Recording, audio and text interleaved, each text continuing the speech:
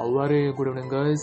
Welcome to another great episode. So, today we'll be discussing something on health and wellness. The topic will be on hunter gatherers.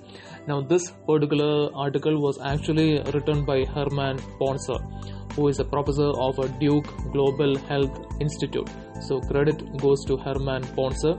Now, what he has stated in the article is the fact that hunter-gatherers are one of the healthiest people on earth. They can teach us a lot about what to eat, what not to eat, and how to stay fit and healthy.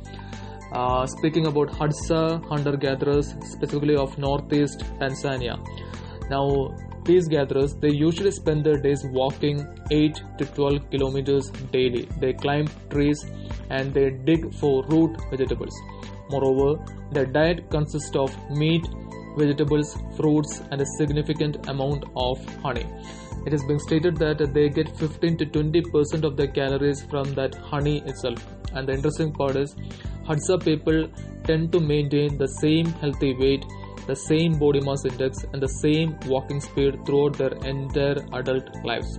They are known to live up to 70 and 80 years of age without any sort of cardiovascular diseases, any sort of blood pressure or diabetes.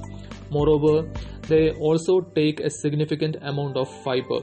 They approximately take 100 grams of fiber per day, which is about 5 times more than an average American's diet.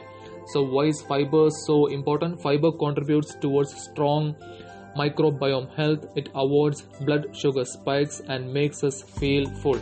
But apart from all this, apart from their diet and healthy lifestyle, there is also one another important aspect. It's their positive mental health. They don't have to worry about their careers and they don't have to worry about ending up being poor. And they spend their days with their friends, family, and close relatives. So happiness also plays a very major role in overall health, apart from a diet and a healthy lifestyle.